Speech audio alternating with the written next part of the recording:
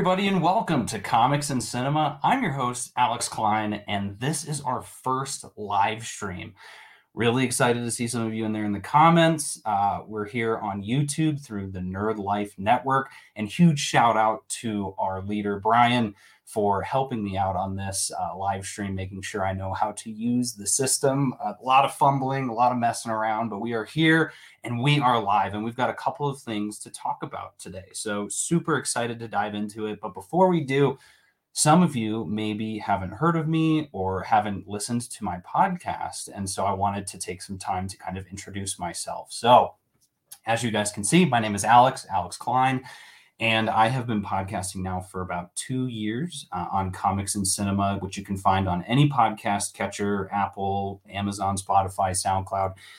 And we talk about all kinds of crazy things on Comics and Cinema. And so earlier today, I went through my episodes and was kind of finding some highlights of what, if you like this, you might want to listen to this. So hopefully as I read this off, some of these things are things that you enjoy and would want to listen to.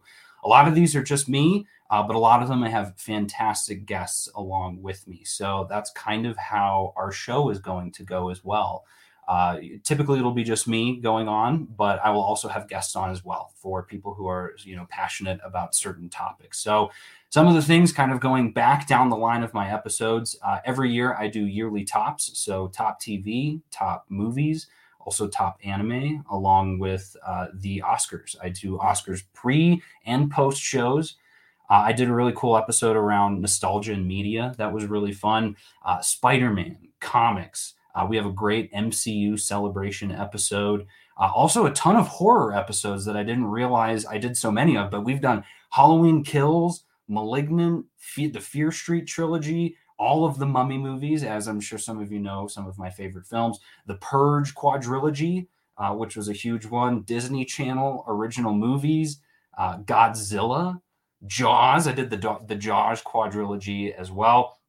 I also have an episode where I did top films of the decade back when we were turning the dial to 2020, and also the Skywalker saga. So if you're a fan of Star Wars, we did an episode on every single Star Wars movie. And then at the very beginning, too, one of the reasons I had gotten into this was because I wanted to talk Marvel. And so some of the earlier episodes I did called Infinity Saga and Me, which was a couple of episodes around different phases of the MCU and where I was, how it felt watching those movies for the first time. And I do see in the comments there, too. I did literally predict, I only missed 2 of the Oscars. There's a lot of thanks to some websites for their predictions, but so super excited to be talking with you all today. And just to be a part of the Nerd Life Network, this is going to be really fun. I'm excited to talk about all things movies, cinema, TV, comics, you name it. If it's not Marvel, we'll talk about Marvel, but a lot of things won't be Marvel on here. So hopefully you guys are fans of films. With that said, we're diving into the first film of the night, which many of you have seen reviews of. Maybe some of you have seen it as well. It's a little indie flick called Morbius by Sony and in association with Marvel. I'm actually pretty excited to talk about this movie because I initially was really pumped to go see this film. Maybe not initially. I saw the first trailer and I was not excited to see this movie. But then they made a second trailer that looked pretty good. And so I got excited again, but then they delayed the movie and then they delayed it again and again. And then suddenly there were rumors of weird, this Michael Keaton stuff that's in it. What's going on? And my excitement just dwindled more and more. And eventually I decided, okay, I'm going to have to go check this movie out. And so I did. I went last night. I saw it in Dolby. I was the only person in my row. And I also was one of probably 5 people in the theater, which was pretty interesting. There was also a really weird sound in the theater, too. I think there was like a broken fan. So it was literally the perfect experience for seeing this film. I really did my best to try and go into it without any expectations. And I was just about as impressed as I thought I was going to be. I actually liked the movie a little bit more than I thought I would. I ended up giving it a 6 out of 10, which is the same I gave to Venom, Let There Be Carnage and the original Venom. They're right in that same vein. And I think that's kind of what I wanted to open up with is an interesting conversation I was thinking about on the drive home, which is Sony keeps thinking that they have this like the next big thing. I mean, they keep having these oh, the Craven movie is coming. Oh, look out, we've got the Madam Web movie coming, and Dakota Johnson is a part of Madam Web now. Oh my gosh, Aaron Taylor Johnson is a part of Craven now. And they make these big song and dances for these movies, and then the movies come out and they're incredibly basic. And I know there's definitely some a niche market for the Venom movies, just in terms of the kind of kooky comedy that's on there, and obviously Tom Hardy's performance is pretty fun, but they're not great movies by any means. You could not compare Venom to probably any of the MCU Marvel movies, and probably a lot of the DC movies as well. And Morbius is right in the same vein. So it's like I was wondering to myself, why is that? And yeah, Kevin, I'm seeing your comment there. 6 out of 10 does seem high, but like I said, there are some things that I really liked about this movie, and we'll get to that. That's what's keeping it at a 6, as opposed to putting it at a 4 or 3. But so I was thinking, and I was like, okay, there's got to be something that we can figure out with this, because we have a lot of data points to go off of these Marvel movies now, right? We've got the Sony Marvel movies, and then we have the Marvel Studios Marvel movies, and we have the Sony and Marvel Studios Marvel movies. So we actually have 3 different data points to look at for the films. You've got the Venom, Morbius, the OG Spider-Man movies in the Sony category. You've got the 3 Tom Holland Spider-Man for the MCU Sony collaboration. And then you have all of the MCU's catalog for the MCU. And you can see that in all 3 of these categories, there's a consistency with them. With the MCU movies, yeah, there's some that are like Thor: The Dark World, Incredible Hulk. Even those, though, even though they're still not like terrible. They're not to the point where you would walk out of the theater because you hate them. But then on Sony's side, you've got these movies where you almost want to. I mean, there was maybe one moment where I thought someone in the theater was actually walking out during the movie, but I could have also thought it was because of the fan, that they just didn't like hearing that sound anymore. But then with the Sony Spider-Man movies, the 3, those are phenomenal movies. And I mean, No Way Home is in my top Marvel movies of all time. So what's the problem there? And I think when you look at it from those 3 data points, the problem is Sony. And so when you dive into that Sony section and look at those films, you have a lot of mediocre movies. And that's not just within Sony's Spider-Man universe. There's a lot of other sides of Sony too, where they just kind of pump out the next movie, they put some money towards it, and then they get really hands-on and they change a lot of stuff. And then the only thing that you may point out is, well, also, Alex, you're forgetting that the Into the Spider-Verse was a Sony movie too. Yes. And so when I talk about these data points, that's an outlier, because not only is it an animated movie, I think there's an interesting piece there. I haven't confirmed it yet. I'm still, I've emailed Avi Arad so many times. I don't think he wants to talk to me anymore. But you look at it, and I truly think that movie is a fluke, and not in a bad way, in a really good way. I think that they, at one point or another, I don't know who it was that came up with the idea. Maybe it was Phil Lord and Chris Miller, but they were like, hey, Sony, what if we made an animated Spider-Man movie? Like, no one's done that. It's been a long time. Like, what if we did that? And I bet the Sony higher-ups were like, honestly, whatever. Like, that sounds fine. Go ahead. We don't care, because it's an animated movie. And so they let them do whatever they wanted. They didn't dive into it and try and get hands-on with it, in the same way that I feel like a lot of these Sony movies kind of, yeah, and Kevin, there you go. Yeah, Spider-Verse isn't Sony. And it in a weird way, I think it's because these powers that be, Avi Arad is usually the person I blame. There's a couple of others, a kind of Sony parliament, that I don't think they were that involved in the Spider-Verse film. I think they kind of let them do it because it's an animated movie, and maybe they're not as familiar with that. And so they get more hands-on with the live action movies. And then those live action movies end up not being very good. And we all wonder why. And it's like, well, I don't get it. Why isn't it bad? I was there every day telling them exactly what to do. And it's like, yeah, that's your problem. You're in there telling these movie artists what to do, and you have no idea how to do this. And you have a track record that's like 20 years long, saying that you don't know how to do this. So I shouldn't have been surprised. I was still a little, but I shouldn't have been surprised that the movie didn't do as well, both, critically and commercially, as we thought it would. But it makes me a little sad, because I've always been of the mind that Sony needs to give those rights back to Marvel. Even if they sell them back, that's fine too. But I feel bad, because I feel like we shouldn't act that way, right? Like we should be rooting for movie studios, and we should be rooting for them to do their best work. Okay, Sony's got it. That's taking some weight off of Marvel Studios, that they don't have to worry about Spider-Man.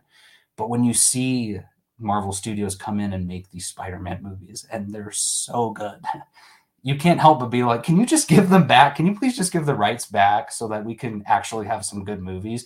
I can't guarantee that Morbius would have been good in the hands of Marvel Studios. I can guarantee, though, it probably wouldn't have been made at all, at least for a really long time, which is probably what we needed, because I did think at multiple times during this movie, why does this movie exist? This movie, I don't think, needs to exist. It's one of those weird pocket movies that exists in the early 2000s. And even back then, I probably would have enjoyed it, because Morbius is a character that I've always liked. I haven't read a lot of comics from him, but he's the living vampire. He's like the main vampire guy in the MCU, him and Blade. I even have a Funko Pop of Morbius that I was telling Brian before the show. I was going to sell it on eBay before the movie came out. I was like, I'm going to make a killing on this, because it was going for pretty high prices.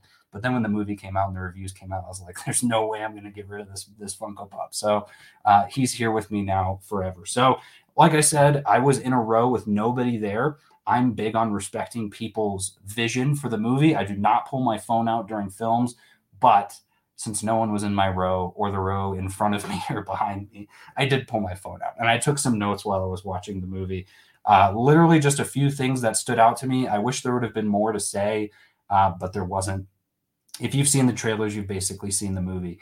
But what was interesting is a story of a young boy who has a rare blood disease and lives at a house or a hospital that has other people who have rare blood diseases as well. They don't really explain this, but Jared Harris plays the doctor of the hospital. And I was under the assumption he was a bad guy, so I was very untrusting of him at the beginning. But he brings in this new guy named Lucius. It's either Lucius or Lucy, and I feel like they jump back and forth with it. But he brings this guy in, and Morbius is like, oh, I'm going to call you Milo. Because Milo's the kid that's been in this bed, and there's been multiple Milos. They've all died, so you're the new Milo. It almost felt like the new Doug from Thor Ragnarok. But it was so strange. And the first note that I have is outside of this hospital is a school. And it's like a preparatory school, basically. They're all wearing uniforms, and these kids are making fun. They're not making fun of Morbius. They're making fun of the hospital. Like the entirety of this hospital of kids with special needs, with blood disorders. And so my note was, man, it must suck being constantly teased by kids for being in a hospital. And to the point where Milo faints because those teases are so vicious. Like they're like, get a load of these kids. And then Milo faints in his hospital bed, which I was like, man, he can't take a joke. But at the same time, what are kids doing making fun of? Like, that just seems so early 2000s. I feel like that's not a cool joke anymore, to be like, oh, let's go make fun of kids at a hospital. But they don't stop there. They do that twice. And I should say, too, again, these are spoilers for the movie, but I have a feeling most of you probably don't care about that. None of this affects the greater MCU, and honestly, none of this really affects the greater Sony, series as well. But they come outside, and they're on crutches because they can't walk. They can barely walk because of this blood disorder. And these kids start teasing them again and start beating them up. They literally beat up a kid with a blood disorder. And I'm like, what world do we live in where there's kids that are still that cruel? Like, someone forgets to tie their shoes like Morbius does during the entire movie. Yeah, I can get that. Make fun of that. But like, why are we making fun of somebody with a blood disorder? It's very, very strange. The next note that I have, though, is that and as many of you may know, may not know, I'm a huge fan of rats.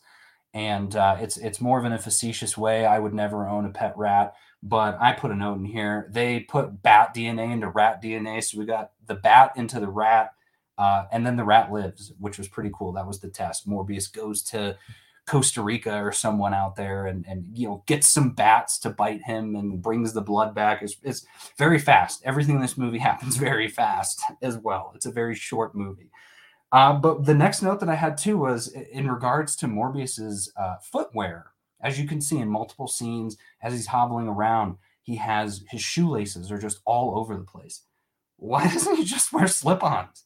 I don't understand that. I mean, he's been in a hospital setting. I guarantee you there were slip-ons in the hospital, but he walks around with regular shoes and doesn't tie them. I get that it probably hurts him a lot to bend over.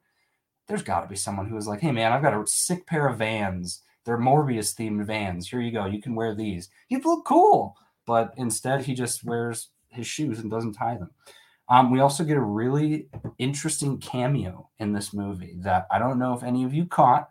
It was a maybe Arthur Harrow's Shoes of Glass. Yeah, that would have been. It kind of felt like he was walking on shoes with glass, though. The way that it was interesting, very interesting. There's a whole scene with him and Milo walking. It felt like they were walking in slow motion, but they were just kind of hobbling along on the street as everyone's walking past, and they're having this really long conversation. And they were trying to make it seem like a cool guys walk away from explosion scene, and it wasn't at all. But this cameo is a secret cameo. It's by a gentleman. His name is I might not have him on here, but he's from The Mummy, guys. Is a guy from The Mummy. His name was Mr. Daniels in The Mummy. He was one of the American adventurers that goes to get the sarcophagi of Imhotep, and he's in this movie as one of the security guards. He comes in and gets killed by Morbius after he turns into a vampire. Brian says, "Did Milo feel different from Doctor Who?" Sorry, guys, I have not seen any Doctor Who. All I can go on. I think he was in. There was a movie that he was in that I saw. They said, "Oh, he was really good," but I don't remember. But so that was cool. I like that we got a Mummy reference in this movie. Obviously, Jared Harris did a good job. Milo as well. The actor, I don't remember his name, but he did a really good job. He was very animated, and he was essentially the foil for Morbius. So these two guys have grown up and become incredibly rich. Morbius being a scientist, he created artificial blood, which is actually really cool. And Milo, we don't know how he became rich, other than it seems like he's now being taken care of full time by Jared Harris, which was a huge question mark that I had in the movie too, because I'm thinking Jared Harris is the proprietor of a giant hospital. So what happened? Did the hospital go out of business? Did every person in the hospital pass away except for Milo? Why did he leave and just solely take care of Milo? Didn't make sense at all. But here's a cool thing. I know some people were getting down on the CGI. I thought the CGI was pretty cool. And when I looked at it from a early 2000s lens, is actually pretty cool. A lot of it, the vampire changing, the kind of ghost particles that were around them as they were jumping around and flying, all of that was super cool. I loved the colors too. Like when he's in a prison, an orange prison jumpsuit, and the colors behind him, his trail is orange. And then there's another scene where he's wearing a little bit of purple, a little flare, and it turns purple as well. But what was really cool to me, I think my favorite piece of it was the echolocation. So his ears get this really cool, like frayed look, and then his eyes get really dilated and turn kind of. It almost looked like the not the Remember All, but the Pensieve from Harry Potter. It was really cool, and then he could hear things miles and miles and miles away, which I don't know if that's overpowered or not. It was pretty crazy. He'd listen and he could hear the entire city and end up finding, he's looking for the doctor at one point, his Dr. Bancroft, his will they, won't they relationship in the movie that actually ended up being pretty strange. And that was a note that I had in here as well. He makes another note too, when he's being chased by some police officers and they catch him, and he needs to get his daily fix of blood. And he says, "I'm hungry. You wouldn't like me when I'm hungry."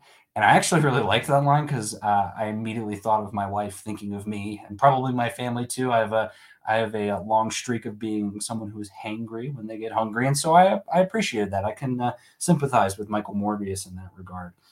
But okay, so at this point he turned into the vampire. He kills a couple of people and he flees, but then they catch him and they put him in prison. And Morbius's buddy Milo comes to visit him in prison and brings him a bag of blood. And I'm thinking to myself, how did he get past the pat down? He's got a bag of blood. He's got his cane. He even's like drinking from a little whiskey container. Did they not pat him down at all? I couldn't understand that. But he brings in blood and they escape and then they fight. So basically Milo takes this serum along with Morbius, even though Morbius tells him not to because it's got its costs. But Milo ends up obviously being the bad guy. And so then they have to fight and yada, yada, yada. There's actually a really cool scene in the movie, though. This hospital scene where this character, inconsequential character, gets killed by a we are all a bag of blood. Bag of artificial blood, maybe.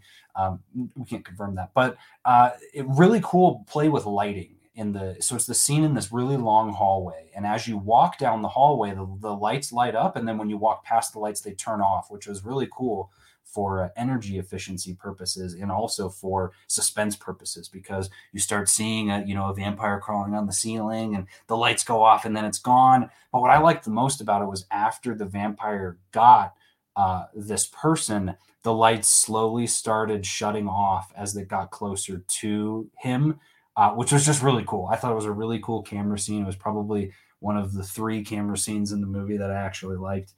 But it was cool. I thought it was crazy. And then we get to another interesting piece. And I know we're getting to what everyone's wanting to talk about, which is, what happens at the end of this? What does this mean for the rest of the MCU? But at the end of this, Dr. Bancroft, again, if you're not wanting to get spoiled with this, plug your ears for a couple of seconds. But Dr. Bancroft gets captured by Milo and kind of killed, I think. She gets like her blood drained or something. They don't really say. But he finds her on the top of a building and she's bleeding. And she says, basically, feed on me, Seymour. And Morbius is like, no, I can't do it. And she says, please make my death mean something. And then she kisses him and bites his lip, which causes a little bit of blood to fall on her. And she makes it act like she was the vampire. Oh, actually, I'm figuring this out live, guys. This is a comics and cinema first. And then she dies. And Morbius is a little more powerful now, and he fights and wins. And the movie just kind of ends, but then we get this shot of Bancroft on the roof, and she opens her eyes, and she's got red vampire eyes. And I was like, I thought she died. But now that I'm saying it, I think maybe because she put his blood in her mouth, that maybe she became a vampire too. They didn't explain it. I mean, it took me, what is this now? 24 hours to figure it out, which is not great when you're talking about plot holes. And then that's it. The movie just ends. And he's flying away or something like that. It's kind of silly. But we get 2 post-credit scenes that are both during the credits, so they're not really post-credit scenes. But the first scene is, and again, like Mulligan and Let There Be Carnage.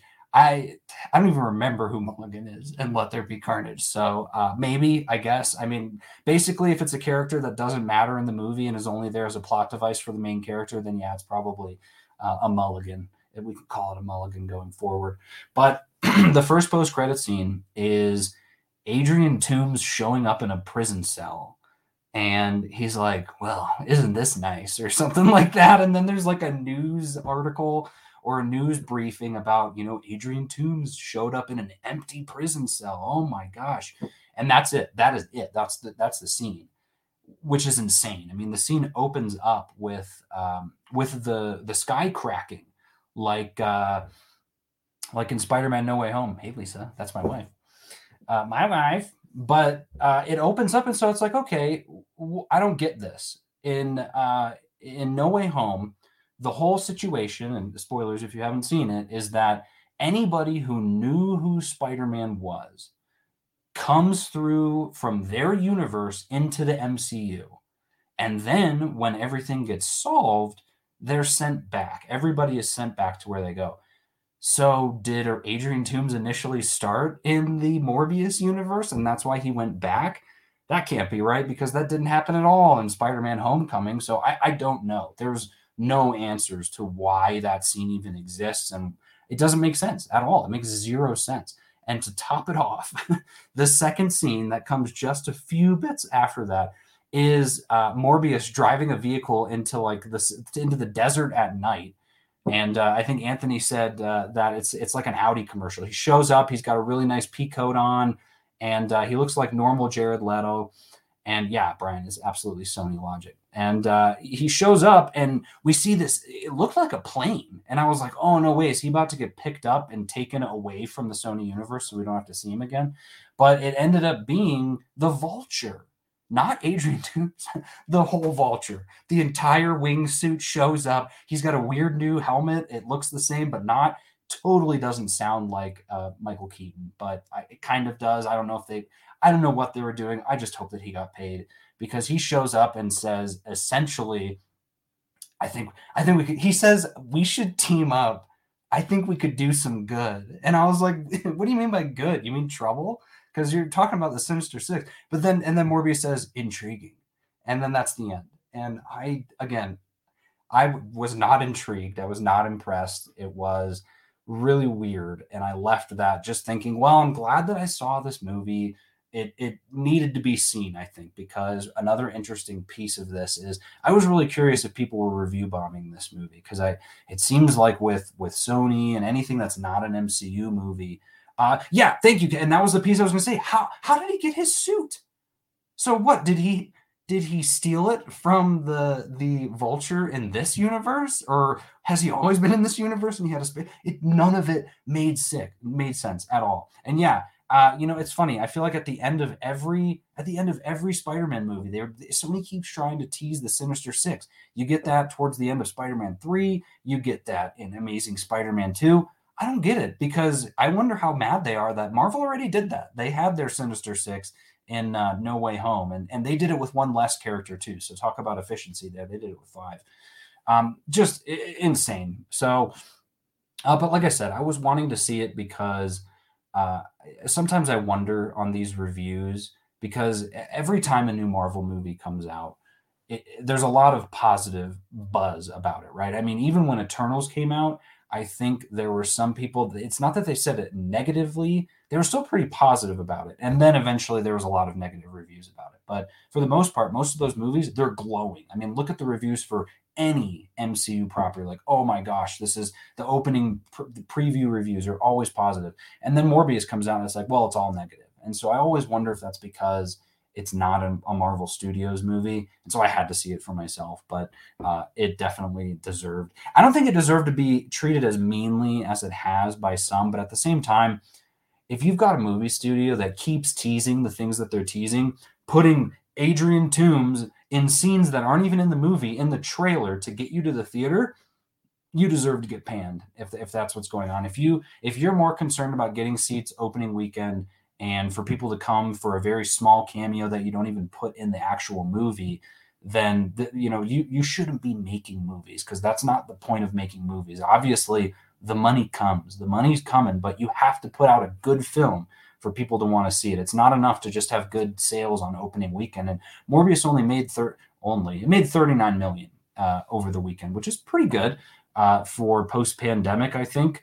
Better than I was expecting. But again, I wonder if that's headstrong, and maybe this weekend, now that Sonic's coming out and also that Everywhere All at Once, Everything Everywhere All at Once with Michelle Yeoh, maybe that's going to take away some people. I think the word of mouth is going to be really negative. And so I won't be surprised if we never see Morbius again. And it won't be, 86 million worldwide. Thank you, Brian. That's, I guess, I mean, it cost 75 million for them to make it. So they've got to at least make their money back, and they haven't done that yet, because obviously they marketed the crap out of this movie and had to delay it a bunch of times. So I'm sure the budget is way more than 75 million. But that was Morbius. So like I said, I enjoyed it. I thought it was fun.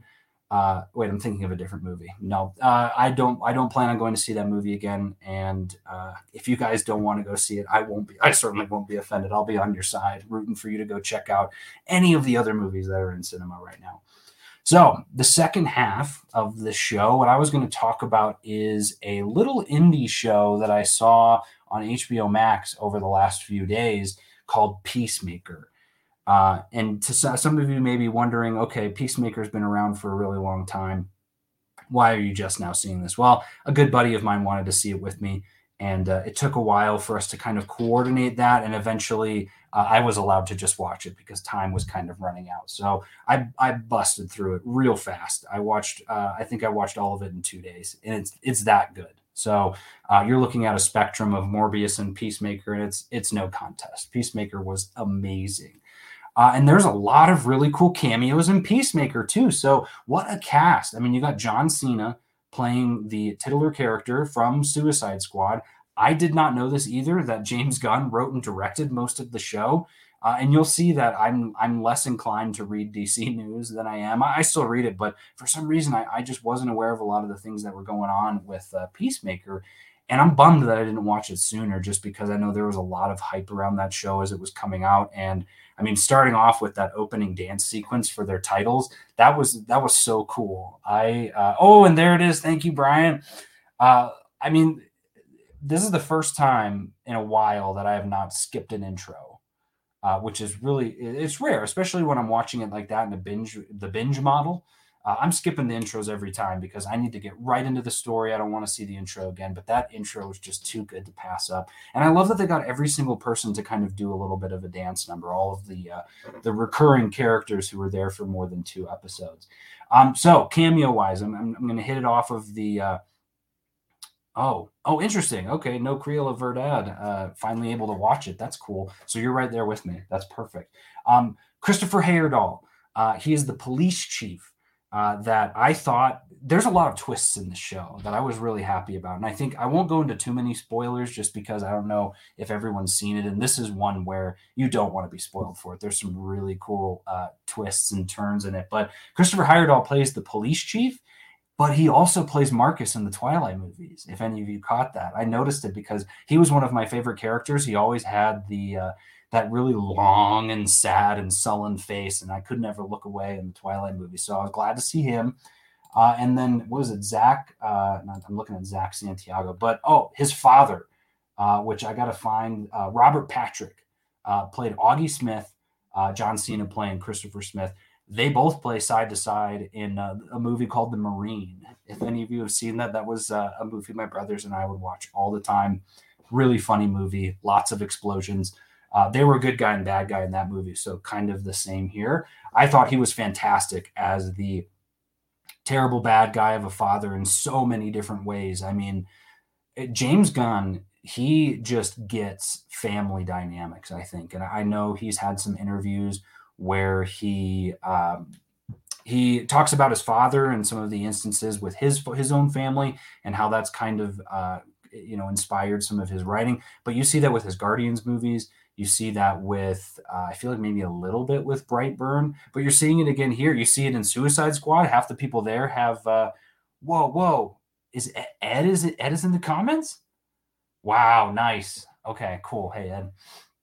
But it was really cool to see James Gunn finding just another way to add layers, especially to a father-son duo. Because you get that with Ego and Peter in Guardians, and then you get that in multiple ways in Suicide Squad with Bloodsport and his dad, Ratcatcher and her father, and then kind of with Peacemaker. I don't think they talk about it too much, but here's another really cool way of showing that the trauma that his father puts on him kind of made him the way that he was. Favorite actor, and that's actually my mom. What's up, Mom? Favorite actor is the Eagle. Eagly was awesome. From the minute that he gets a hug from that eagle, was amazing. And Jalen, I know you're a big fan of animals. You're gonna love Eagly. And just amazing. Every scene, he's a scene stealer. And he's also John Cena's best friend, which I thought was great.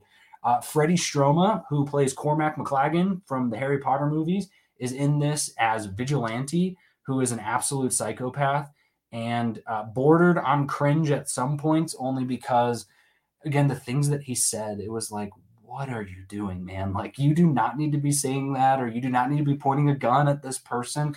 But then when the time came where he actually had to step up and do something, he always made it work. Like, he always perfect shots. Just, he was great, especially that scene where they, again, I won't spoil it, but there's a bit where they're having to snipe some people, and Peacemaker can't do it. And so Vigilante has to step in. So, which was so cool.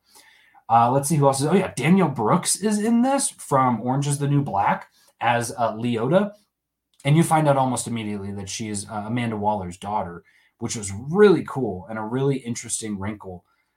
Anthony just said, man, it would have been so much cooler if he threw the chainsaw at me. That bit was awesome. That scene and that episode, there's so much kind of not necessarily attacks on toxic masculinity, but just addressing it.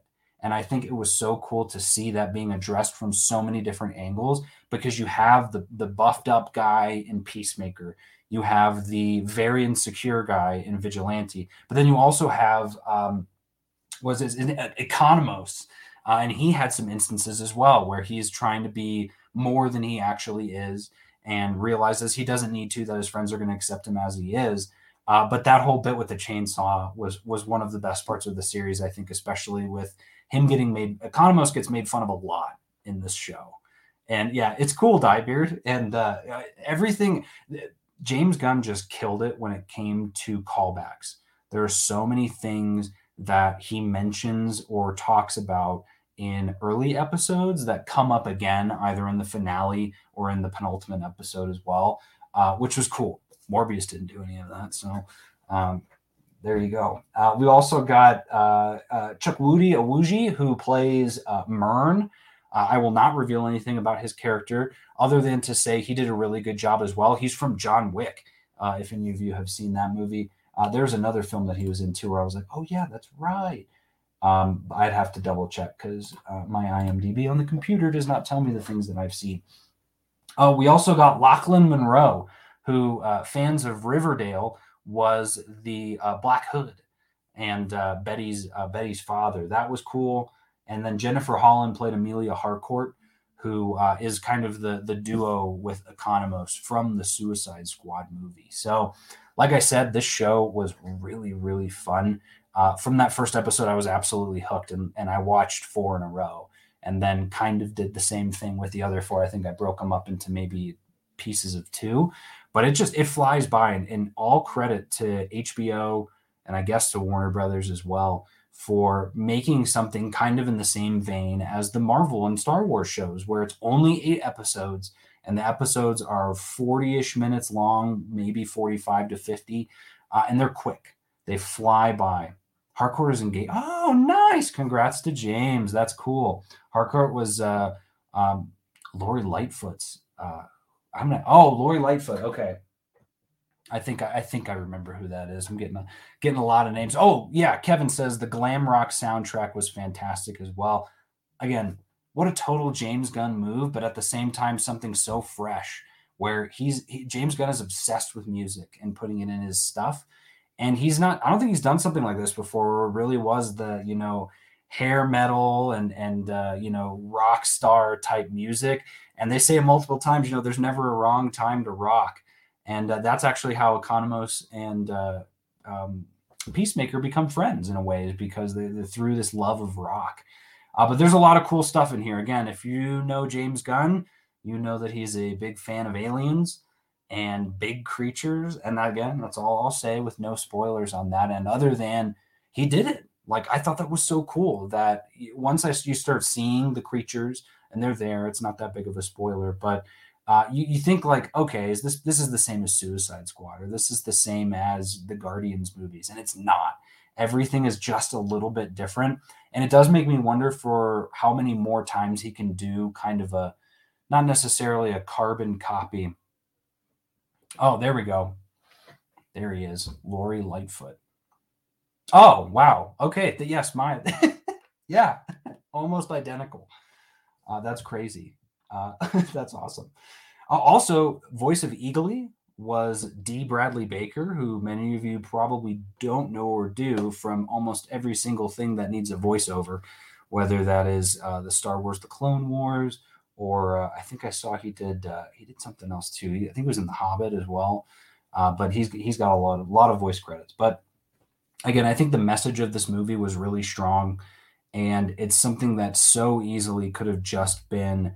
I mean, Peacemaker in and of himself in the Suicide Squad was kind of a joke, and in a good way. I mean, he killed every single person that he shot. He's a skilled guy with any gun, and that was it. And then he gets shot at the end, and you assume he's dead, but then you stay after the credits, and he's not exactly dead. And so from there, it was like, okay, well, how much more of a story is there to tell with this guy, and how much of emotional range does John Cena have? Because we've only seen him in a few things like The Marine and Blockers, and I saw him in there's a vacation movie. I don't remember the name of it, but it was a Hulu original where it was him. It was like 2 couples that went to an island, and he was this crazy couple.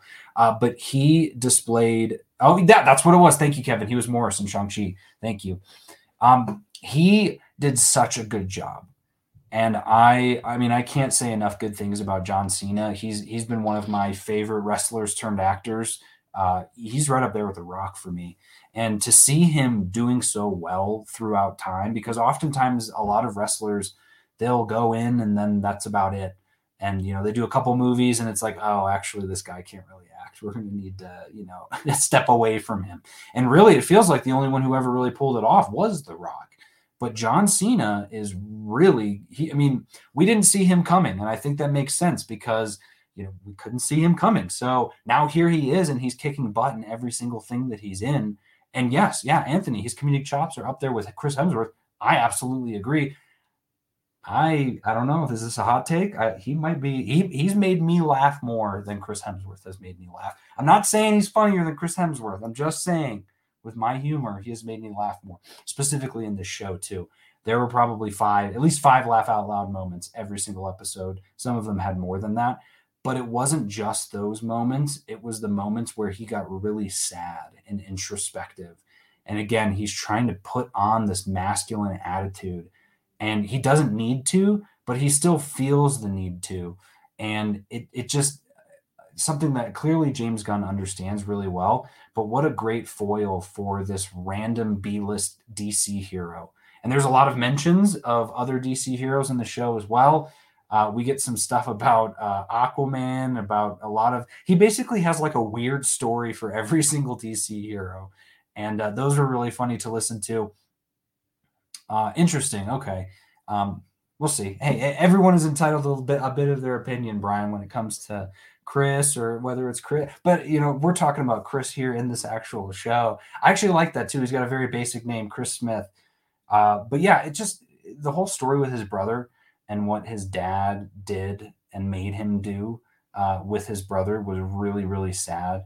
And just to see Robert Patrick as his dad really being evil. And it's funny, you see characters like Thanos.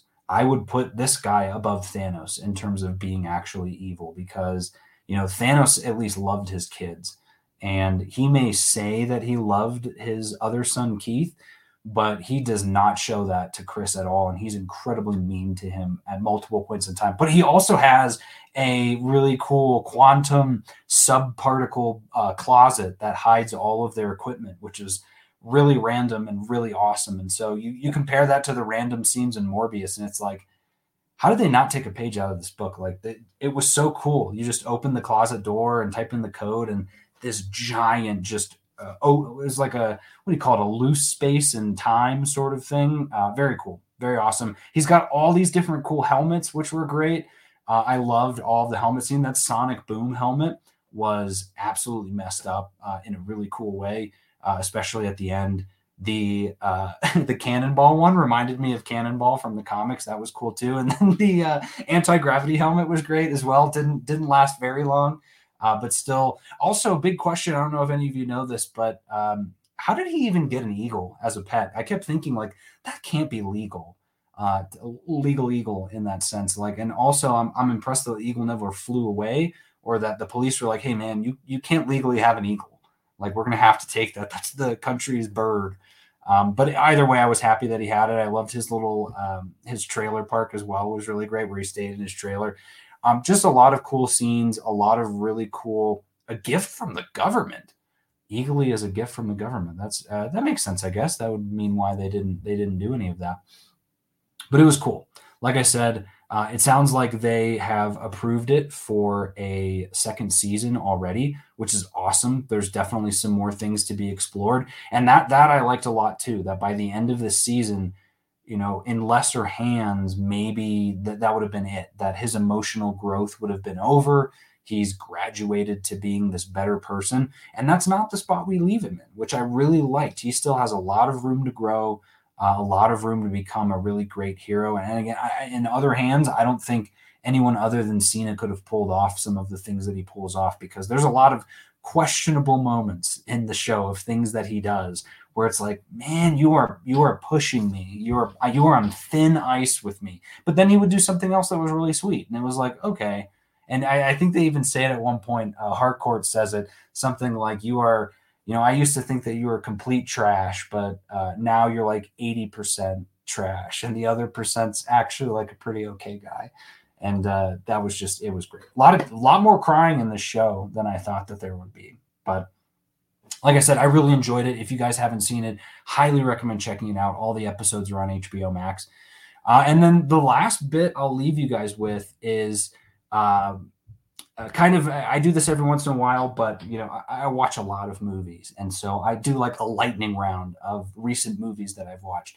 So I went, and maybe I mentioned at the beginning of this episode, but I was at my cousin's bachelor party last weekend, and so we had watched some movies, in the evenings, and so we watched Django. If any of you've seen that, Django Unchained by Quentin Tarantino.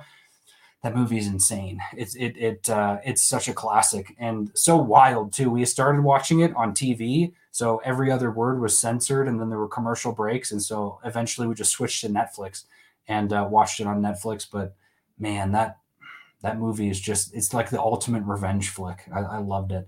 Another night we started watching. We only got 20 minutes into the Three Stooges, the 2012 Three Stooges.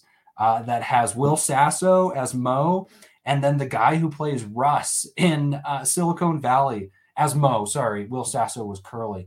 Like I said, we were only about 20 minutes into it, and I kind of liked it. I'm kind of my family, we're big Stooge heads, and I'd never seen the movie before, so I look forward to finishing it, even though I'll tell you this, I prefer to watch the Three Stooges than Morbius, so that'll should tell you something. And then the other movie, we all watched The Other Guys. And if you guys, I'm sure a lot of you have seen The Other Guys. That movie is fantastic. That's Will Ferrell and Mark Wahlberg as he shot Jeter. And I feel like every line in that movie is quotable, and there's so much about it that is such a time capsule. Aim for the Bushes is a classic. And just it's another Michael Keaton movie. So we get to see Michael Keaton belting off some TLC tracks as well. That was great. The biggest surprise, though, of the weekend was my brother actually, and Mom, if you don't know this yet, you should talk to Joey, because if you haven't seen it, you definitely need to. But I'm a peacock, Cap. You got to let me fly. Oh, man. Yeah. Oh, God. I could. Yeah, man. The quotes are coming in. Keep them coming, guys. But Joey bought my brother a digital copy of Spider-Man No Way Home.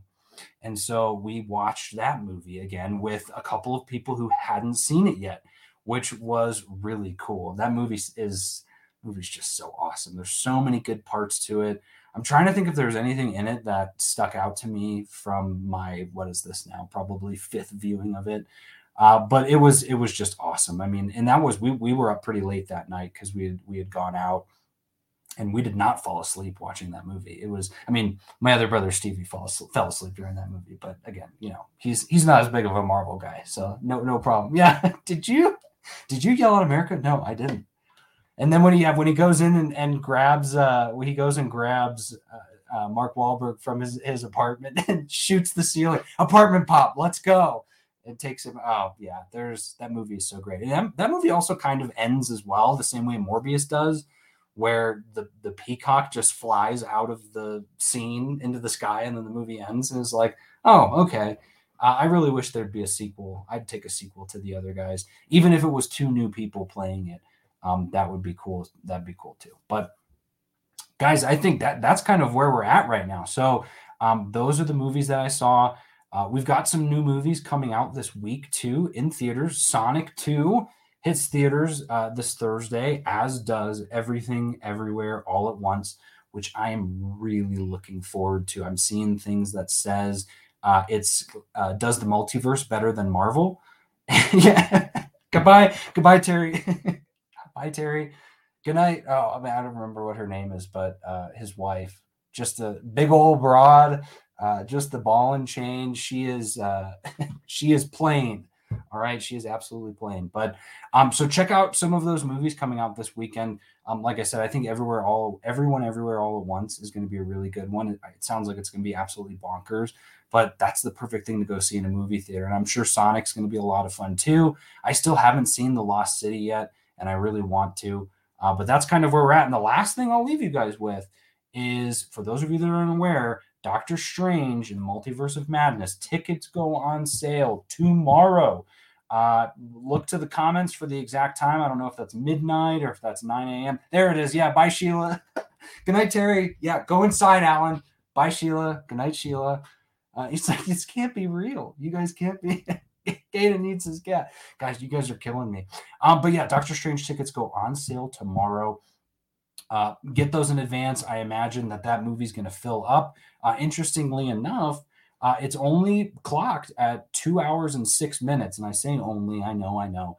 With credits, this probably means it's probably less than 2 hours, but that means that movie is probably going to be a really fast-paced movie. I know Sam Raimi does a really good job with short window times and just getting it all done. So super excited to see that. I'm shooting to go see it on Thursday of opening night and probably on Friday and maybe even on Saturday too. Who knows? But stay tuned to Comics and Cinema because we'll have a big mega episode that we'll do a recording on. So for all of you guys listening, thank you so much. To everyone who is in the comments as well that's been talking things up here. Thank you guys so much for your participation. This is really exciting. First live stream for Comics and Cinema, and certainly not the last. So I hope you guys all enjoyed this, both here in this live setting on YouTube, and for those of you that are checking it out afterwards, I hope the podcast format still holds up. If it doesn't, let me know, and I'll try and edit it a little better. But for Comics and Cinema, I'm your host, Alex Klein, and we will see you at the movies.